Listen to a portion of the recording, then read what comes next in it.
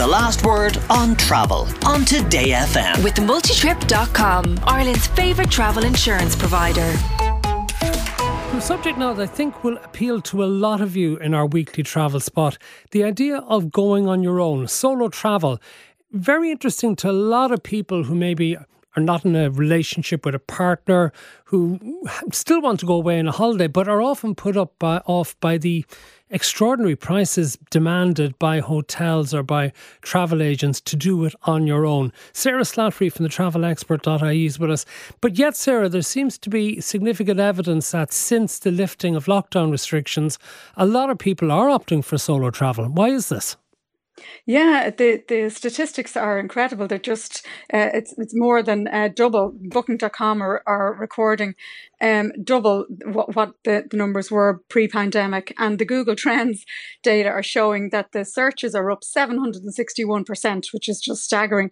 But yeah, I suppose we all got a bit used to our own company during COVID. We were exploring more on our own.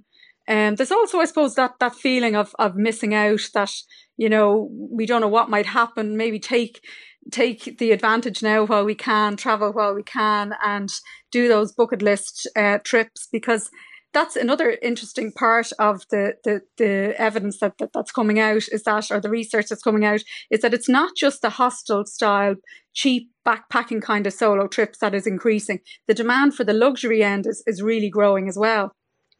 With an emphasis, I believe, on mental health.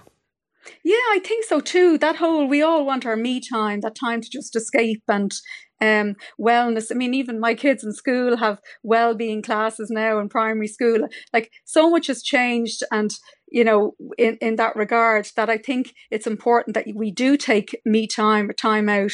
So whether it's a yoga retreats, or I notice even like my local gym, like they arrange weekends away, fitness camps, things like that.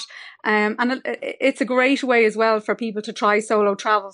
So they're technically going on their own, but they're also going with people that they may know. Or well, actually, that's what I was just going to get to, is that it's not really, for so many people, it's not isolation. It's actually an opportunity to meet other people in a relaxed setting.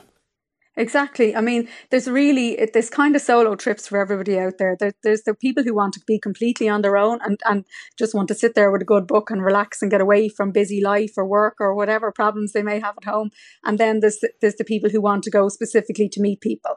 And it is a great way to meet people. There's, you know, so many group trips that are organised as well with solo travellers in mind. That's a great way to companies like G Adventures, or our own Irish company, TD Active Holidays. They organise group trips that you can go on. But you've also got, like, the likes of hostels have changed a huge amount now as well. Because I suppose my impression of hostels years ago was always, you know, these dormitories and cheap kind of dingy places. But that's all changed now. Like, you can get, you know, ensuite bedrooms, private rooms. But Hostel World has kind of changed all that as well, because they have this great app. So before you go anywhere, you can chat to people who are staying in the hostel. You can arrange to meet them even before you've left your house. Or when you're there, you can arrange to meet them that night. Is anybody going to such and such a place? And it's just a great way to meet people. What about the age profile of those who are opting for solo holidays?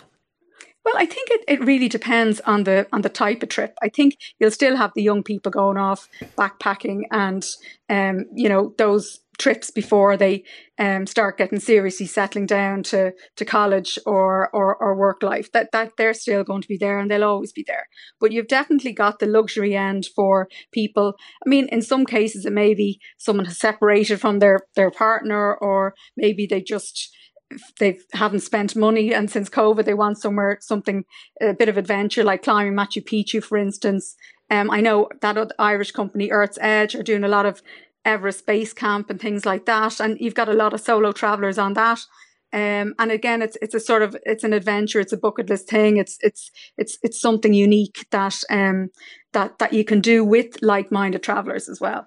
But then the issue of price comes in, because it often is a complaint for a lot of solo travellers, is that they're expected to pay for accommodation as if they were part of a couple. Yeah, I mean, that is difficult. And it is difficult for hoteliers as well. And like a mainstream hotel, I suppose you're building a room for two, so you have to kind of charge the price per room. And it doesn't make economic sense to build lots of small single rooms. But there are lots of ways to do it. If you want to share with somebody, you can share with somebody of the same gender. A lot of companies will match you with people. They can do that. Or in some cases, the prices are geared towards specific times, geared towards solo travelers.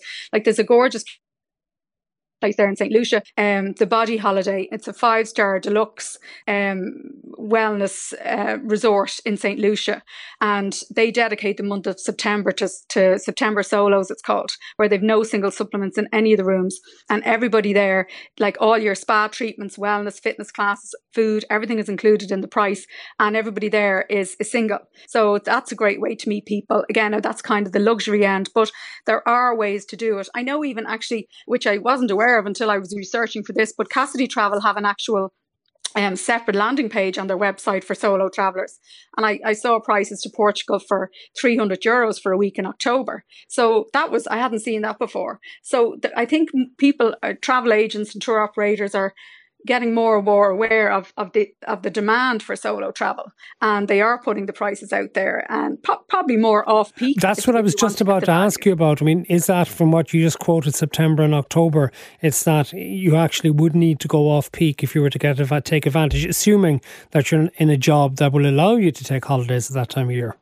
Yeah, definitely. I mean, off-peak is where the value is. And I think that's probably the case for most. It's the same, I suppose, for families or for anybody. Going off-peak is always going to be the best value to get. But as I said, if you're comfortable with sharing with people, or you want to go on a lot of these group trips, these like the likes of G Adventures and a lot of these TD Active, I think I've mentioned before, organised group trips, and they will have reduction single room rates, and they're not that much higher. Like I was looking at the Camino there with TD Active, and I think it was like, I actually wrote it down there, but it's $14.88 for a week, including all your flights, your hotels, half board, everything.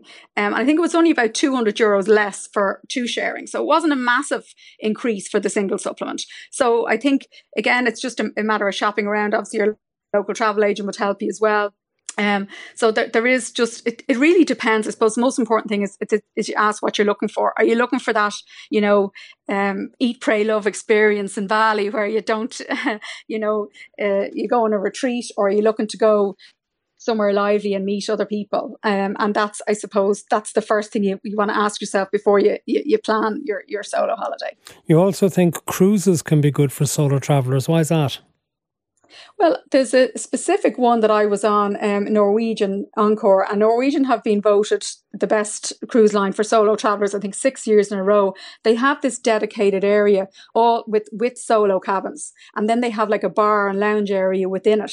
So you've kind of nearly got your own meeting area. So everybody's staying in the same part of the ship and everybody can meet there beforehand. So that's really handy. But also cruises in general, there's so many restaurant options on board, and like some people want to go to the theatre, some don't. So you often find even within couples that people tend to eat on their own anyway. So it's not unusual sitting down to eat on your own at a table, or because people just tend to, the kids might be in one restaurant, somebody else might be at the buffet, somebody else might be in the spa, and so cruising can be handy that way. Also get to see so many different destinations. You'd never get bored either. There's just lots to do there. Okay, when you're solo travelling though, what about the issue of safety?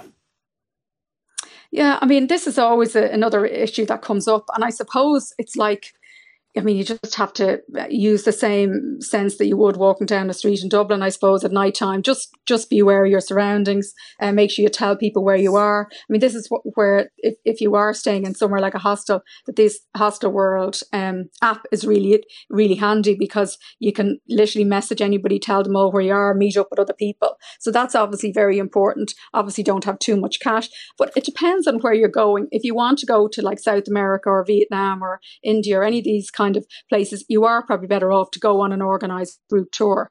But if you want to go on your own, you could choose like safe destinations like Iceland, or small little cities like Porto, or university towns like Toulouse or something like that aren't kind of overwhelming, that you'd be able to explore on your own without that feeling that you feel, I suppose, as safe as you can be once you use the correct precautions. Okay, and again, you mentioned the Cassidy's has a homepage for people, but again, conversations with travel agents, I mean, could this be a good opportunity for people, if they are on their own, to talk out what it is, what they need with a travel agent, to get some suggestions rather than just falling down rabbit holes on the net? Absolutely. I mean, that's what travel agents are there for, and you've got the protection. And particularly when you're talking about, a big adventure trip, when you're talking about, I would definitely always recommend going with a travel agent. So when you say a big adventure trip, what sort of do you have in mind there? Like if you were going to Africa, or you wanted to go to go to Machu Picchu, or something like a big trip like that, I certainly wouldn't organise something like that without going to a travel agent. Particularly if you're on your own, it's important to make sure that you have the safety covered and you're going with reputable companies. That's paramount. Sarah, I don't want to seem in any way negative about this, but what if you got into a group and you ended up, you really didn't like them, that you found that they were all the wrong age and stuff, and you're thinking, I wanted to be on my own, well, I wanted to meet other people, and I wish I hadn't met this lot. I know, yeah. I mean, I don't know. There's nothing I can say about that. I will say that in a lot of the group, the pre-organised ones, in the group trips, you will see the suitability. You will see whether they're suitable for, even from athletic point of view, whether it's suitable for hiking, or, fitness levels and things like that, adventure, whether you're going to be zip lining and things like that you may not want to do. So usually in those organised group ones, you will see that you're with like-minded people. So there'll be an easy one, there'll be a difficult one, then there'll be an extreme one. So, within the same destination, for instance. So like Machu Picchu, you could either go on the train or you could hike up. So, you'll probably find you're with the same type of people if you choose the hike or if you choose the train. So that's very broad, and it's not obviously, sure. I can't guarantee you're not going to, but that's probably a good way to gauge it, I guess. Sarah Slattery from thetravelexpert.ie. Thank you very much. The Last Word with Matt Cooper. Weekdays from 4:30.